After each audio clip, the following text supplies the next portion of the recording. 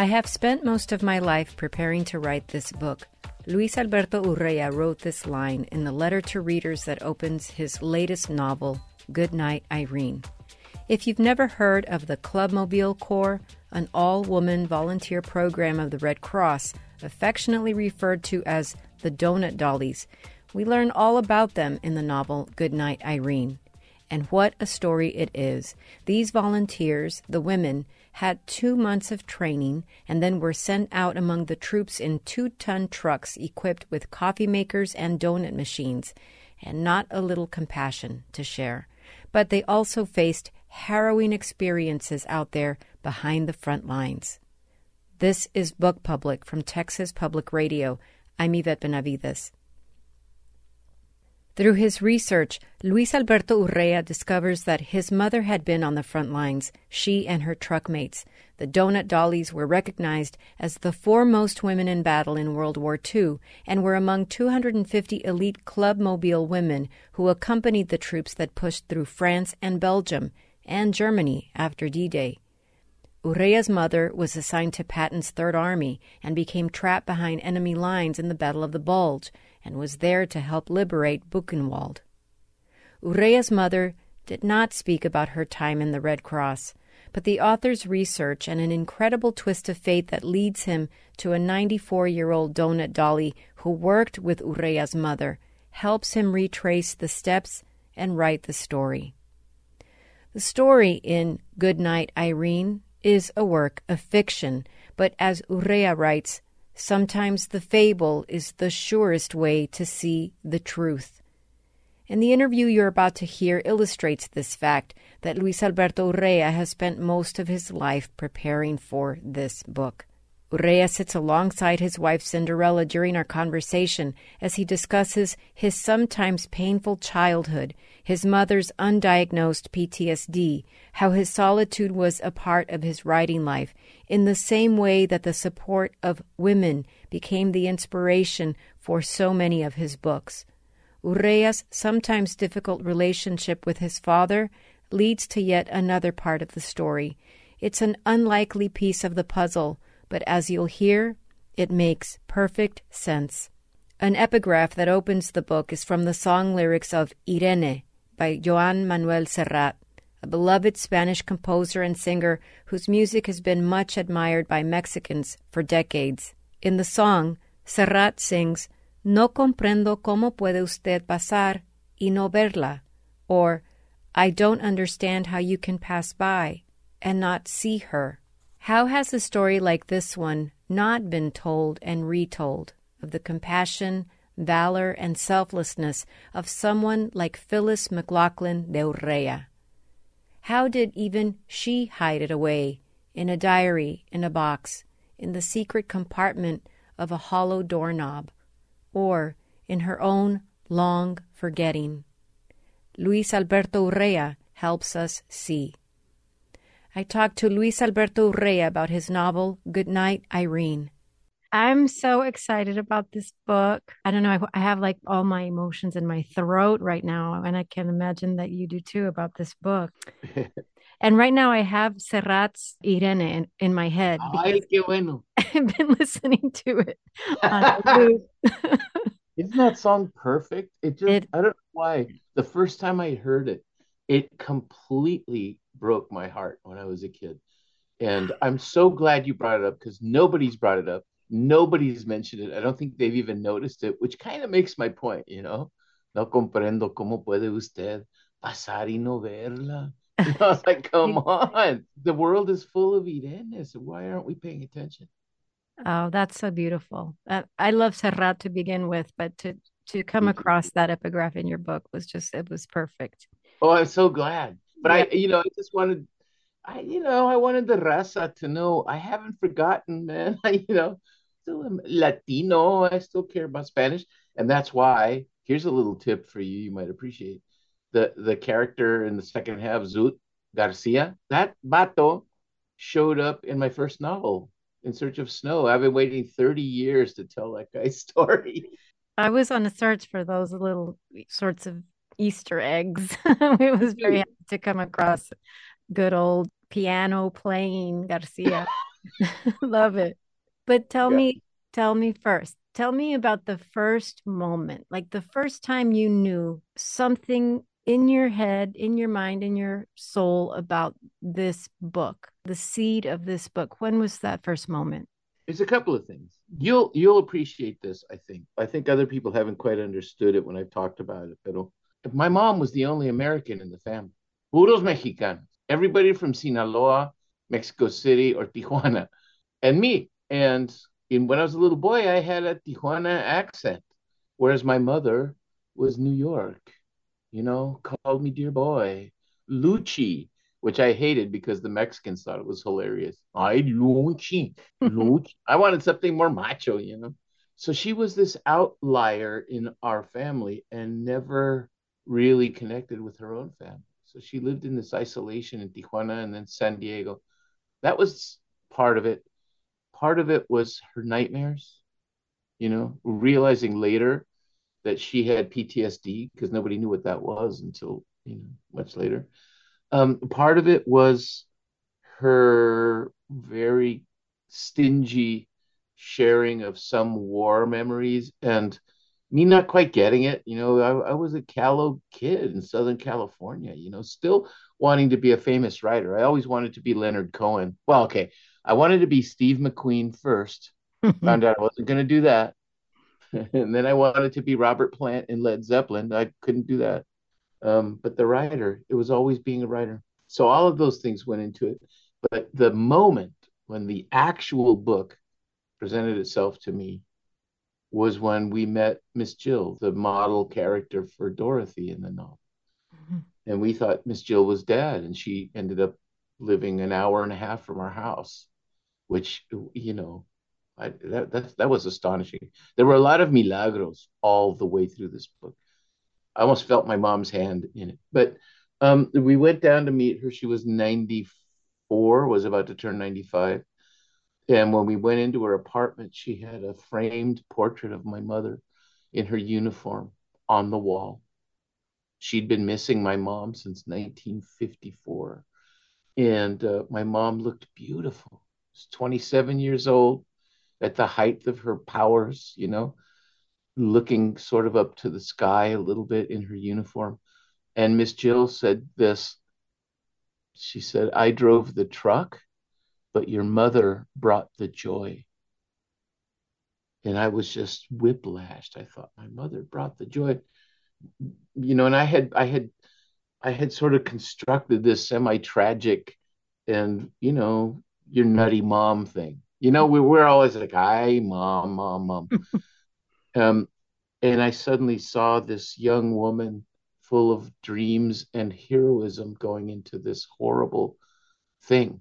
The book just came to life right there. It's like someone watered the seed, and here comes a little flower.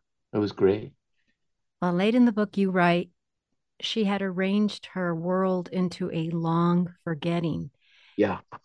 And I thought about that's about the character, but I thought about how that sort of conflates life with your mother.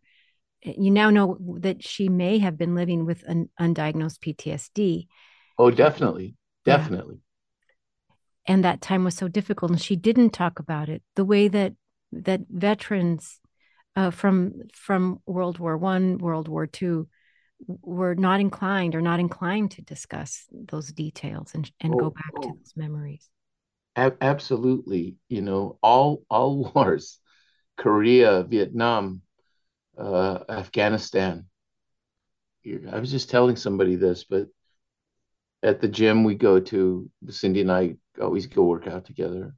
Miralos. Huh? But we How go to lovely. the gym, and there was a really lovely man there, youngest to me, because everybody's young to me now, but much younger than we were, maybe in his 40s. Lovely guy, realtor. We would talk about this book, and I told him, yeah, I'm finally going to be able to get Cindy the lake house she wants if I'm lucky. And he was, I'll help you, I'll help you. He was a veteran of the Middle Eastern wars, and he shot himself 3 weeks ago, Oh my out God. of the blue, just gone. And I think a lot of people are living with a lot of things that they don't know how to deal with. So that, that was kind of what was behind, I think, what you're asking, the Mhm. long forgetting. She was torn between forgetting and remembering, and I think that was really difficult for her. And so there's some little things that are in the novel that were real. For example, in the late parts of the novel, when we discover the antique doorknobs with photographs of people inside the doorknobs, that was my mom. That was my mom. After she died, the little round plaque I talk about in the doorknob had sprung off the doorknob. So like a little shield held in by phalanges, it had popped out.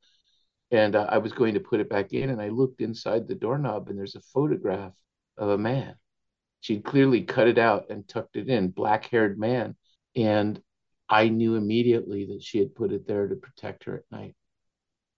Who was that guy? I don't know, though.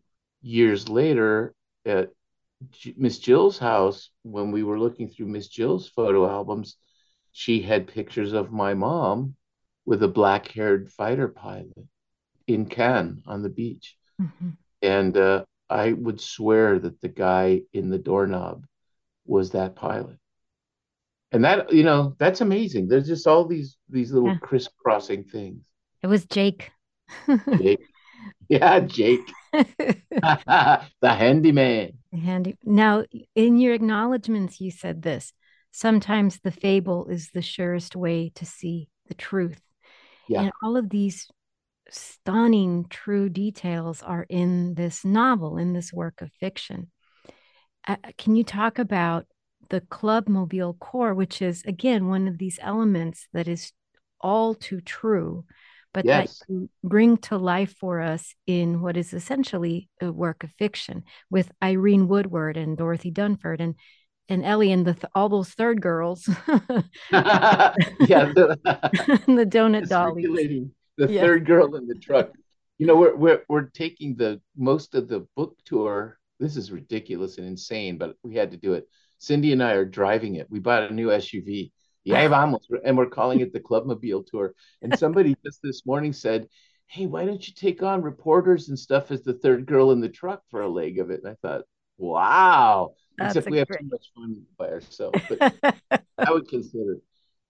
Yeah, the details, the details that makes the story. You want it to have life, and so many of those details are lost because the women themselves are lost. To have such an amazing World War II story in an era that still seems to love World War II stories, but to not have these women even mentioned. Jill, she's 94, I think I told you when we met her, Mhm. was steaming mad that they had been forgotten. They'd been written out of or just ignored completely out of the story. She got so mad with all the greatest generation news coverages and the band of brothers and all that stuff. She wrote to Tom Brokaw, who was the great champion of World War II issues, and complained and said, "We were there, we were there." And he didn't answer. So she wrote again. And his secretary sent her a note and said, "That's very interesting. And if we Uh, find any space in one of the broadcasts, or we'll mention you." Never uh, did. And so she always called him that one with the hair. That one with the hair on television. He was mad. There were reasons for it, and part of it was that they weren't actually in the army; they were in the Red Cross, and people still to this day think Red Cross women were in the rear. And I've been complaining about this a little bit because the New York Times put out the column I wrote about her, and I didn't expect the response has been overwhelming. I mean, they cut off at 500 messages, but we're still getting messages. Women telling the stories of their moms and the silence or their own silence or how grandpa didn't talk over and over and over again. But sure enough, mansplainer or two got in touch with me to let me know that that's exaggerated. In fact, I was exaggerating the record. The reality was these women wouldn't have even heard a weapon. And I thought, well, thanks for making my point. He'd seen movies, read all the books. They're not mentioned in any of the books. And I wanted to say, if Jill were still alive, she would have something to say to you about this. Yeah. She was even mad at Stephen Ambrose. Everybody. She was like, where are we? Where are we in the history? And she's fought for that. She corresponded with people in Congress, and they did get a citation for being the most forward women in combat. That's from the U.S. government. So, she felt a little vindicated, but still forgot. Well, your research, Luis, I mean, so that like this again is a way to tamp down some of the, some of the mansplaining and some of these sayers. Your research, I mean, as you describe it and as it is so obvious in this book, and even just what we know about Jill. And I also have followed you on social media for so long, so I was following along some of that too. Oh, Um, there was a lot of insight too about your research over the last few years, even. yeah. So I want to ask you about that. It sounds like you and Cindy traveled, and also Chayo, your daughter traveled all over the place, and Yeah. it wasn't just about sort of setting foot on going into a country where your mother traveled, or where the Red Cross, or where these donut dollies might have been, but just to really be in these spaces, but also the documentation and just an astounding amount of research. I feel like it really, really shows up on these pages of your novel. Thank you. Thank you. You're doing it for your mama, so you better do a good job. Yeah. Um, I just honestly, I'm answering your question, but I just want to put this on the record that I'm so tired of those he-men doing he-men stuff, man, and saving the world. And the reality is that our moms are the heroes, not us. Our grandmothers are the heroes. Our sisters are the heroes. Our girlfriends, and I don't mean romantic, but those girls that Mhm. took us under their wing when we were boys and hopeless and scared. And that's what happened to me. All the girls I knew saw me as the writer. It's probably why I'm writing still today. Our daughters, they're the heroes. And you guys allow us to, walk around crowing like roosters, and you wait till we get done and then go back to running the world, man. That's how I grew up. So it was very important to me to try to understand as completely as possible um, what the experience had been, and that even included going back to New York to see where my mother was actually from. And it's interesting to me because our first research trip to New York was to work on the sequel to The Hummingbird's Daughter. It didn't even Mhm. occur to me to look up my mom, but Teresita lived on a specific street in Manhattan for a while, and we went there, and her house was still there, but it's now a Kinko's. But the original front door across the street is still there. And I thought, Teresita looked at this door every day. Wow. So that little bit of experience started resonating with my mother hard when I realized what I was starting to do. And so she spent a girlhood in Staten Island, and to hear my mother talk, Staten Island was this emerald isle, this mystical island of haute couture and Yankee brilliance and literacy and all this. And so and we went and we took the ferry across, and I was looking the harbor, and there's the Statue of Liberty, and I see my mom in my mind at 13 years old going to the city and thinking yes. And then we get to Staten Island, and it sure wasn't what what she said it was.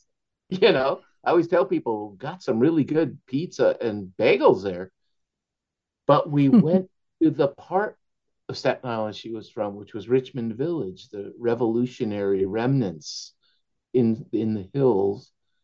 And suddenly I'm standing on my mom's street, and I'm looking at the condo that has replaced her childhood home. But there something I couldn't have imagined, right? And I always wondered why, if she was Episcopalian, why did she love Catholicism so much and wanted me to be a priest and put me in Catholic school and loved the nuns and blah, blah, blah. Well, the church at the end of her block is a Catholic church. And the grade school she went to is across the street, and it's a Catholic school. She was taught by nuns. You're seeing your mother for the first time. I have a piece coming out on Memorial Day in Time, their website, about this very thing, meeting my mother. And I had Chayo, our daughter, Rosario Teresa, named after my godmother, Mama Chayo, and Teresita, the hummingbird's daughter. So, she's already a literary little creature. But we're walking around looking at all this stuff. The revolutionary homes my mom knew were still there. And I knew that she used to take a book and walk down the hill through the forest. There's a trail down to the creek, the streams that are running at the bottom of this little valley, and that there are little waterfalls. And we started down. Chayo was in front, and I'm watching her, and I see her putting her hand on the oak tree trunks to steady herself, and the old, literally ancient now, split rail fences are still there, and see her grab the railing as she goes down this hill. And it hit me. My mother probably took this exact walk. They were the same size, 5'3". And that my mother touched that tree. I know it. My mother. And when we got down, there's a road now, and child crossed the road, went right to the stream, and found this flat stone and sat there looking meditative. And I thought, oh my God, I just knew in my gut this is where my mom went to sit and read Emily Dickinson or whatever, Dickens. And there's Chayo. And I knew if Chayo had had a book, she probably would have started reading and wouldn't even notice us anymore. Those little things are where those details are where it starts to come out. And this last summer, the one part we hadn't gotten to, because we'd gone all over Europe for a couple of years. But COVID, the lockdown stopped us from finishing our work in England. And so we went to England again once we could. And we went to find the village of Glatton, where she had been stationed at the air base I talk about, the B-17 base. And here's the thing, I know you're gonna understand this. I have my mother's pictures of Glatton, and she was living in this thatched roofed house on the second story with Jill and the third girl in the truck. And on the ground floor, John Ford's film crew were living. These guys, cameramen, because they were making a documentary. And so there was a constant party going on in this house. Okay. And we have a picture of my mother looking like a movie star at the window of this. Oh, here are my dogs. Oh, they're all excited.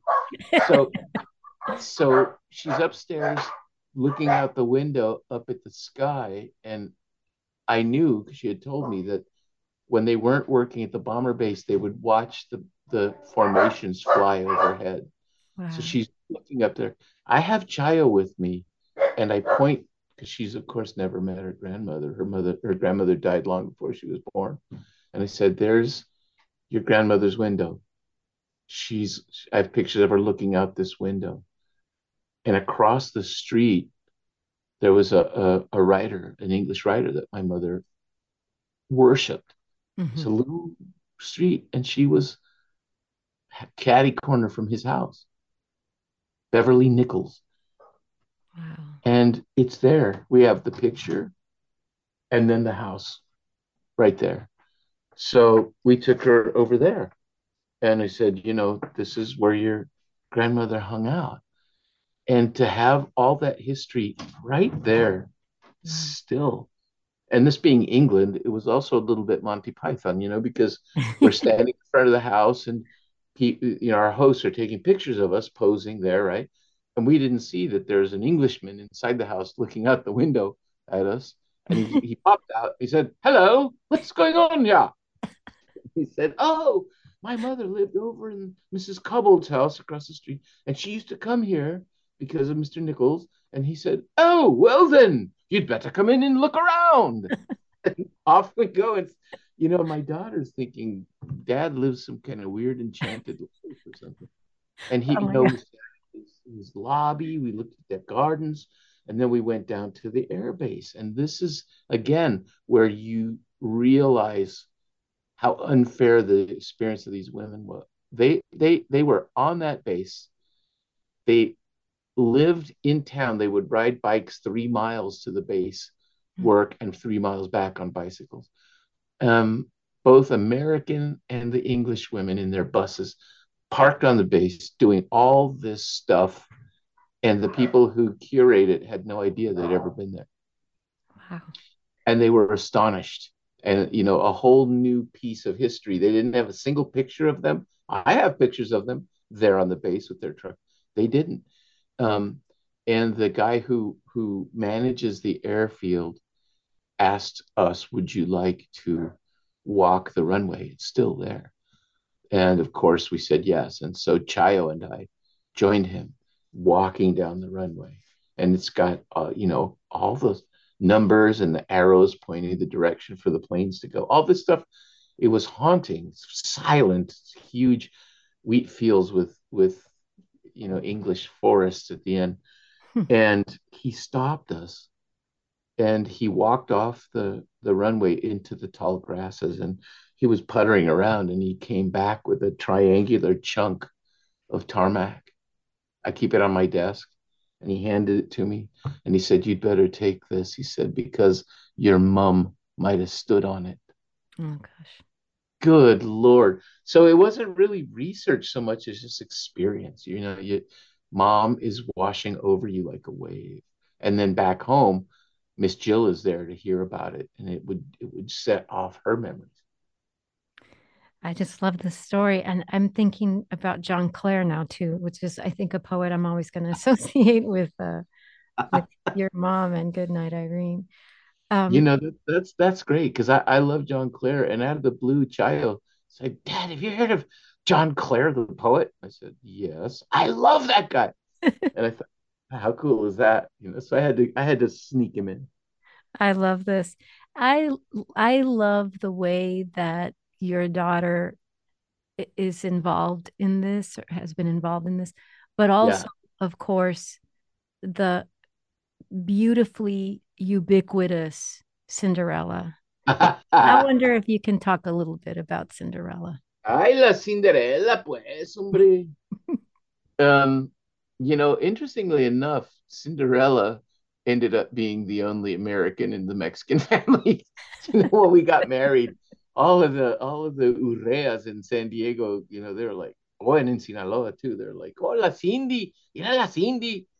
And I had this great cultural experience with the fam that, when she first came in, they of course loved her to death, but she was kind of a slightly alien creature to the fam because they're really old school Mexicanos, except the young who are they're vatos y rucas. And so they have us to dinner, and we're having this big dinner, and I have a big rough and tough nephew who's done, and they were all amazed. They're like, "Yeah, Cinderella, nomás, la Cenicienta se llama de Cinderella, qué bárbaro." And the guy's over there, he doesn't speak Spanish. He's just Chicano, and he's just sitting there and he's waiting. And he leans over and he goes, "Hey, Tia Snow White, pass me the potatoes." And they're all yelling at him, "Oye, menso, no es Snow White, es Cinderella." And he says, "So what? It's a fairy tale. She's white." And it was like that all the time. One of my brothers, he and his wife decided to make us Thanksgiving dinner. They'd never cooked a Thanksgiving dinner, and they invited us over for it. And we were sitting at the table, and there's some turkey, and I know this is not true, but I swear I think it is. But there may be some enchiladas with it. But anyway, turkey, and she came out with a pitcher full of what we thought was cream and started pouring the cream all over the turkey. And I said, "Is that crema or what?" And she said, Luis, it's the mashed potatoes. So that was her trial by fire entering the Oh, family. You know, Cindy is a journalist. She's a veteran of Gannett or a survivor of Gannett. You know, she was 20 some years in Gannett. Um, you'll appreciate this. We uh, we were a bit of a journalism scandal because you know, I came to Tucson working on Hummingbird's daughter, and they sent her to interview me. We ended up married, so that was a good thing. And we do everything together. We travel together. I've tried to actually, believe it or not, talk her into sharing a byline sometime, but she won't do it. She always says, I'm logistics. I say, stop that. I mean, you know, every single thing I write, sooner or later, we sit up all night in bed talking about. And sometimes, because you've read my stuff, you'll know this, that sometimes it's some really painful. And, you know, and Cindy, being a reporter, is a much better typist than I am. So sometimes she'll come along and push me out of the way and start typing and just say, just dictate. And I wander around crying and saying these painful oh. things. She, you know, but we've always had a partnership, and we do everything together because we found each other later, you know, and we both had unsuccessful first marriages, and now we don't have that, and we have a beautiful family, and you know, and we're happy to do this, and we travel together all the time, and I do every possible public event, no matter where it is, we do together. And you know, I'll buy the extra ticket for her because we just consider it, you know, our 57th second honeymoon. If you know what I mean, I love we it. get to go everywhere. And that's great. Is, you know, we always have a companion. We always, you know, we garden together. We watch trash TV. We were just watching trash TV that we missed while we were on the road just last week. I love it. I love hearing this about how our mothers and our sisters and our girlfriends are Yeah, the heroes, and knowing how Cinderella is so involved in these processes that she's the one who, had to read the diary entries to you because it was such an emotional thing for you. Or she's the one who gets on Google and finds out that Miss Jill is just 90 minutes away from your house. I mean, these kinds of details I just eat up with a spoon. I just love this partnership, and it gets me to thinking about how your stories are about women, you know, yeah, Into the Beautiful North, the Hummingbirds. I mean, these are stories about women. And um, there's a character in this novel, I won't give it all away, but that says, aging is a kind of a war for us too. And yeah, I think about what it means um, for all of us to have a book like this, to learn about these women from another time, and yeah, yet look at look at how sort of timeless their strength is, and their sort of sense of survival is, and their way of loving is just for all time. And I don't know, I just love knowing that you had this story about your mother and Miss Jill, and then Cinderella is there in the mix too. And I just love that whole thing. thank you. Me too, honestly. I have to tell you that I have a mixed relationship with my gender because, you know, sometimes guys, I just want to put my arm around them and say, you know, you got to cut the crap, bro, because you're being really stupid. You know, you're being really stupid. And um I just don't I was raised by women. My dad was sort of absent. Muy mexicano. He didn't approve of me sometimes. He thought I was weird, you know, that whatever. But imagine this. So there's my mom. You know, she has me for whatever reason in Tijuana, married to my dad, and we lived on this dirt street in Colonia Independencia. Rampa Independencia 1002. I remember it still. My cousin Hugo lives there. Um, and there's my mom, my grandma, Mama Lupita, my tia Leti, La Flaca, my tia Irma, Mexico's national bowling champion. And unbeknownst to everybody in the family, the first out lesbiana in the whole family who ended up having a wife, for God's sake, like in the 60s. And the familia saying, isn't it nice that the girls take care of each other until they find husbands? And all of us, the young generation, was like, no, it's not really like that at all. They love each other. But puras mujeres. And my cousin Margo, who suffered horrible things, and I don't even have to extrapolate. You all know what I'm saying, at the hands of the men in the family. And she was magical. I don't, my first touch of magical realism came from Margarita, this mishandled young girl. She was about maybe 5 years older than me. But she, honest to God, and this isn't just a Garcia Marquez thing, she could summon birds out of the sky. I don't know what that was about. Era bruja. She'd put up her finger and a bird would come and land on it. How could you not love that? And then when we moved out of Tijuana, I there was tuberculosis. I had tuberculosis. I tell this to people because my parents told me, don't ever tell anybody ever you had tuberculosis. So I tell everybody, yeah, I had tuberculosis. Because this shame, there's enough shame to go around. Wasn't anybody's fault. I just had it. It was a rough place. So we got to San Diego, and then I had godparents because nobody else could take care of me because they thought I'd kill their family with tuberculosis. And the Garcia family, Mama Chayo, now you know where Chayo's name came from, and her family, full house of women. Avelino was the man, el gallo de la casa. He was the one who bellowed about life and stuff, and they just patiently waited for him to go to work. And then women got back to running the world. Mama Chayo, her two daughters, Kela and Fina, my first girlfriends, they were maybe 13 years older than me. I was smitten with both of them. I spent all my days with them. And then La Nina, La Nina, we don't have that anymore. Nina, I've joked about this before in lectures, but Nina was 90 years old, when I was born, and was 90 years old 20 years later. She never, just, what now in cultural studies and in mythology they call the crone, the old fountain of female wisdom. And she was the most magnificent.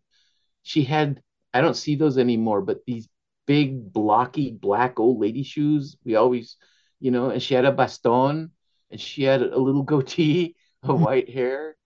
And and she was the depository of all history. And she had a little sewing room with a little bed, and that's where I'd sleep at night when I stayed with him. And I would sit at her feet as she crocheted, and she would tell me stories, and very slowly she'd fall asleep, and I'd watch her snore. I'd watch her little whiskers. That's how I grew up. And all the way through moving to Claremont, this white suburb, my mom was much happier, but I felt lost and I didn't have money. I had a Tijuana accent still. I was talking a little bit like this. And the Boy Scouts of all people started calling me Greaser Wetback. And I realized suddenly if I was going to survive, I better switch closer to my mom right now and speak like she did. Because I was a freak and I didn't want to be a freak. So I went into junior high school feeling completely lost and couldn't dance. I All that stuff. I was a nerd reader. The guys were kind of weird. They even at that time they were saying such stupid things about the girls. And I was like, "You're talking about my people, man. What are you talking about?" And the girls closed around me. I'm getting a little emotional, but they closed around me, and they they were my friends. And when we got to high school, they were calling themselves my harem, which I thought was hilarious. I didn't have a girlfriend, but I had a harem, man. And they read my poetry, and then we would talk all night on the phone, and there I would play them quietly. You remember the phones with the long coiled cord? I would take the wall phone off of the kitchen wall and stretch it into my bedroom and play Leonard Cohen really quietly and listen to them weep. Oh, oh, Louis. Oh, I say, I know. But that's who I like to be with. And it's God's little joke that no matter where I go, I always tell this to Cindy because there are always these weird killer males that show up and they're dedicated to protecting us all. Right now, I've got a border patrol agent that just loves me to death, and he's always ready to go to combat. Anything you need, bro. But thanks, bro. So I do the bro thing too. I like car chases and detective books and all that stuff. But yeah, I've always felt so close to women, and I'm so grateful for them forgiving me for the sins of malehood, Um, and since we've talked about Chayo, I think you'll appreciate this. She got feminist really early, and was really serious about it. And she told me one day, Dad, I've decided that there has to be an island somewhere where all you men can be put, and then we'll run the world the way it should be. And I said, well, okay, but I can stay, right? And she looked at me, she said, yeah, I'll have to think about that. Which I just loved. So I just like being in partnership. I like being safe with each other. Just, but I feel that way across the board. You know, I don't understand racial hatred. I don't understand gay bashing. I don't understand transphobia. Who cares if if you don't believe in gay marriage, then don't marry somebody who's gay. Leave them alone. Leave people alone. So that's if you want to know my theology and my politics, it's that don't raise your hand to anybody unless you're just saying hello, have a fabulous day. I see you. I'm your friend. Bye. You know, I don't, and that comes from being around a lot of tension, a lot of racial strife. Lots of violence in the barrio. I didn't like it, so I stopped. So, Luis, I wonder if people have said to you that the Goodnight Irene is a departure, just in terms of what some of your readers know you for. Writing about the US Mexico border, writing about characters like the ones in like House of Broken Angels most recently. I mean, I just, Zoot Garcia notwithstanding, right? I discern that that this novel is also that this is also as maybe based on everything we've talked about today, that this novel is, it was inevitable. This was an inevitable story from Luis Alberto Urrea. Am I wrong about that? Am I right about that? You're right about everything, sister. No, no, I think you're right. It had to happen.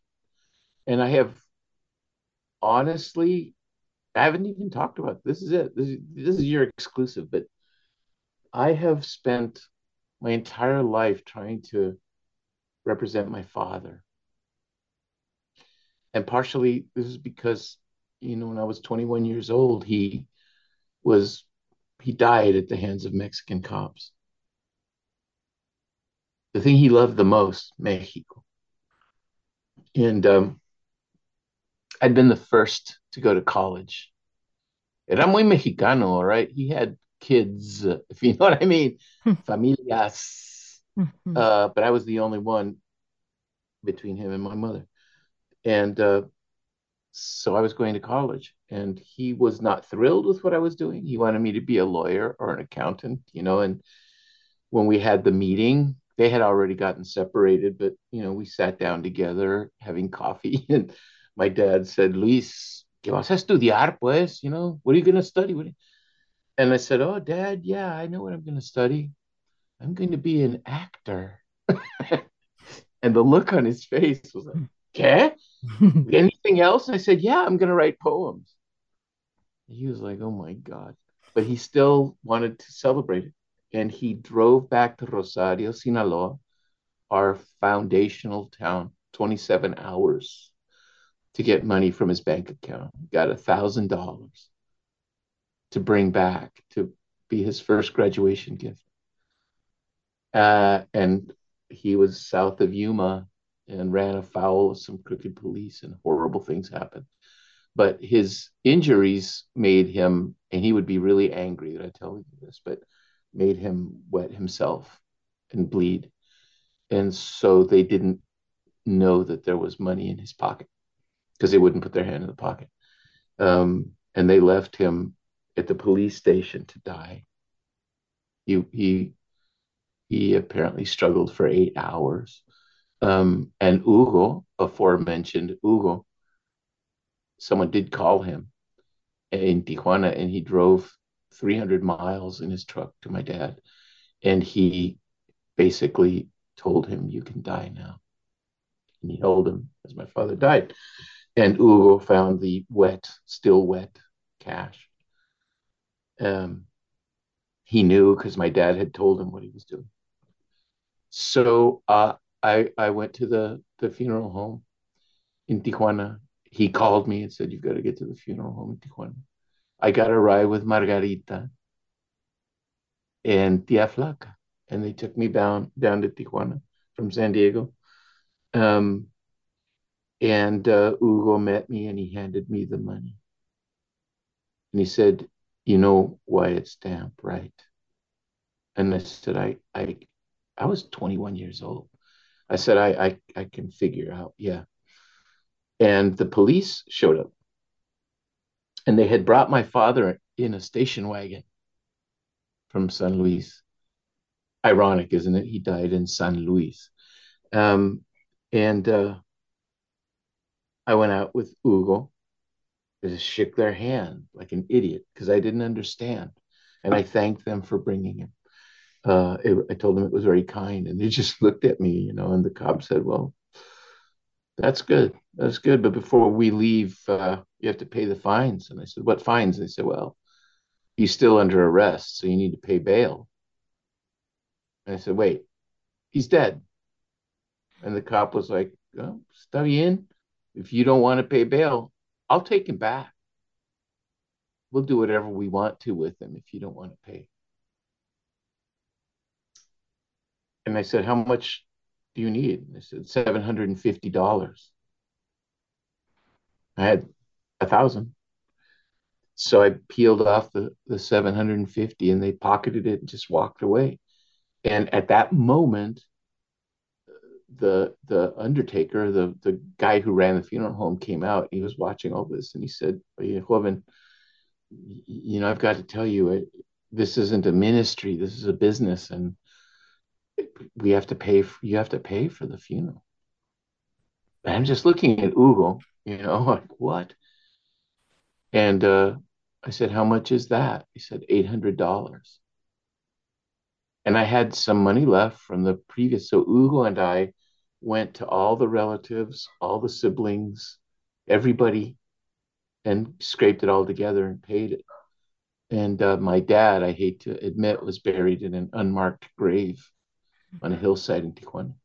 So you can imagine this stuff and other things. There's all kinds of other stuff. Some of it got into House of Broken Angels, but I was I was I was kind of lost. I was kind of broken, and um, I think writing was the only solution. So much so that I didn't know how to process what had happened to my father and to me. I didn't know it had happened to me. And I wrote a story about it, not knowing what else to do. And I mentioned to you, I was discovered by Ursula Le Guin. That's how she came as a visiting workshop leader at my college. And the professor gave her the story. And at that point, she took me under her wing and said, "You've got to, I want to buy it. I want to publish it." And she did. And she took over my writing life, thank God, because I was floundering. Like everything, I was improvising as I was going, not knowing what to do. Um, and she gave me a lot of the guidance I needed, up to and including bringing Toni Morrison to campus.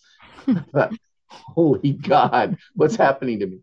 And telling me, Luisito, it's time for you to be a feminist. I said, well, okay. So, all of that, uh,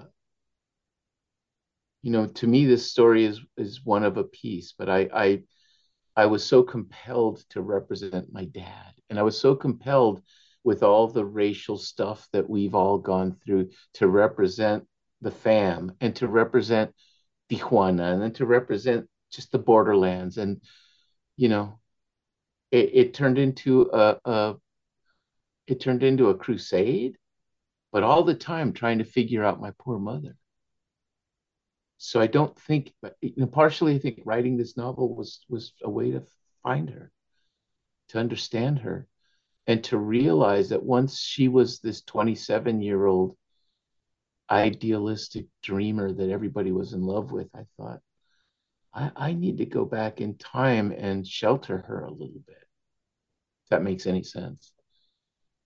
And all of the stuff up till now, I think, was for this book. I think this is the best book I can write.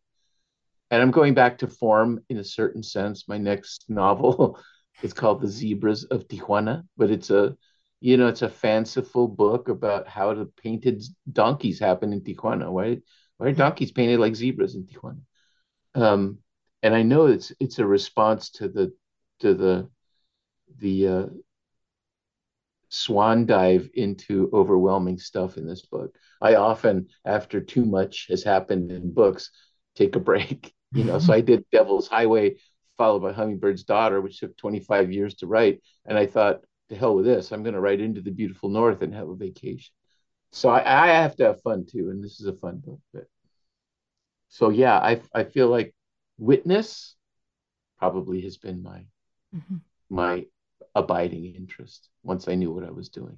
And as just a footnote, which you may find revelatory, I'm sure you know it, but after my dad's death, um, and the insurance company refused to pay because they said that he was injured in a car crash. They forced him off a cliff. Um, they wouldn't pay his insurance because the death certificate said he died of a stroke in a hospital. So Mexican, right? Um, but after that, I was searching for meaning, and I joined a relief crew in Tijuana, attending to the poor. Uh, Wow. so the guy that was my boss, one of my mentors, and believe this, you're not going to believe this, but it's got something to do with all of this.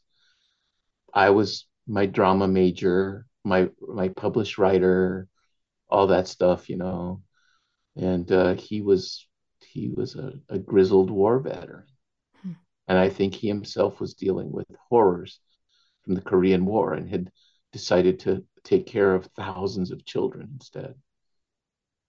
And I went to work with him, and the first thing he did, he took me to the Tijuana garbage dump to attend to hundreds and hundreds of garbage pickers. And I can assure you that I'd never been in the Tijuana garbage dump. Most people in Tijuana, that's a different world for them. And he put out an aluminum tub, filled it with hot water, and put a bar of ivory soap. And he said, that's in there because it floats. And believe me, you'll thank me later. I thought, okay. And they said, are you humble enough to wash feet? And I said, yeah, sure. I thought, what is this guy, Jesus or what? And I knelt in the garbage, and he sent 150 people to me in a line. Oh my gosh. It's 300 feet, man. And by the end of it, I was crying.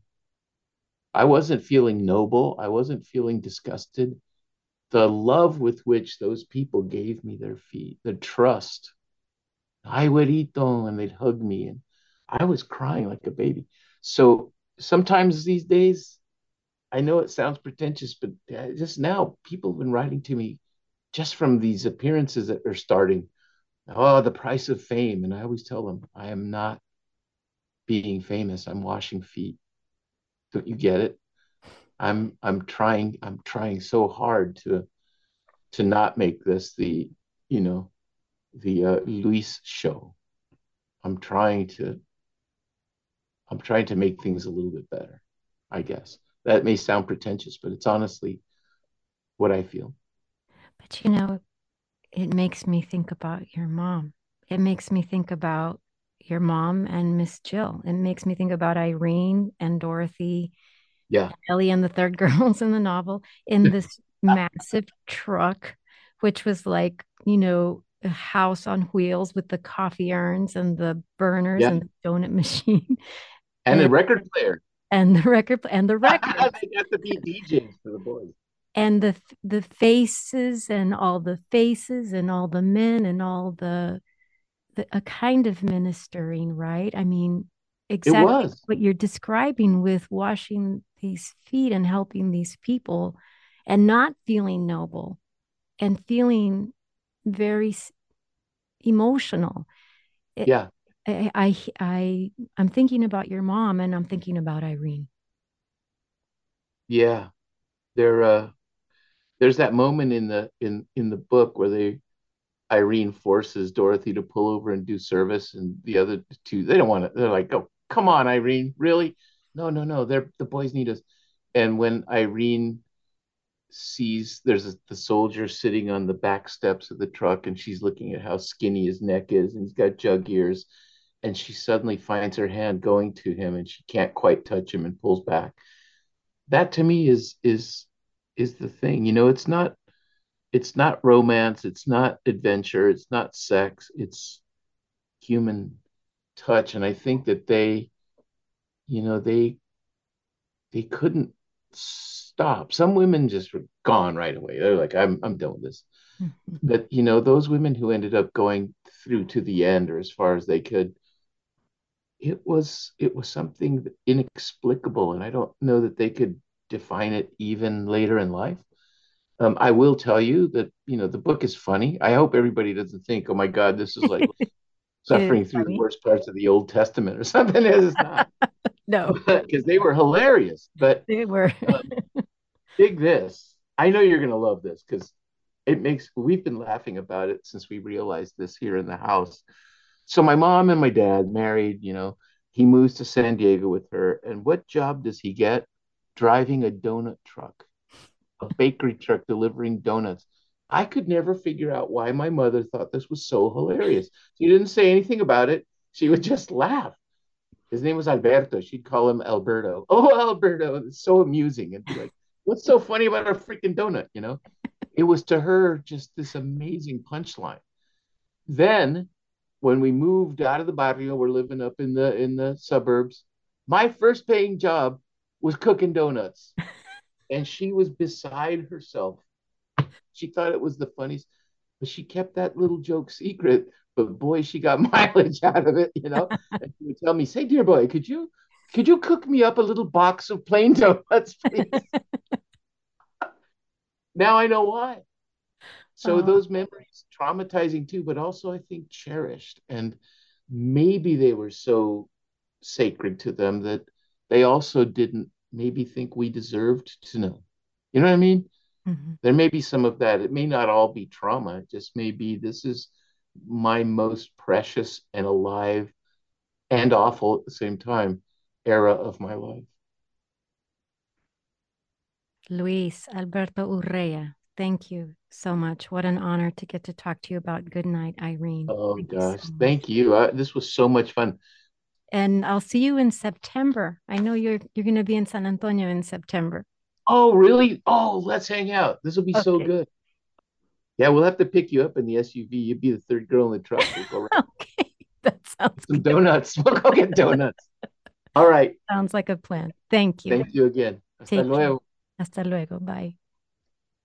Luis Alberto Urrea is the author of Good Night, Irene. He was a finalist for the Pulitzer Prize for his landmark work of nonfiction, The Devil's Highway. He's the author of numerous works, including The Hummingbird's Daughter and The House of Broken Angels, which was a National Book Critics Circle Award finalist. Good Night, Irene is published by Little Brown. This has been Book Public from Texas Public Radio. Write to us at bookpublic@tpr.org. Jacob Rosati composed our theme music. Dan Katz is Texas Public Radio's news director. I'm Yvette Benavides.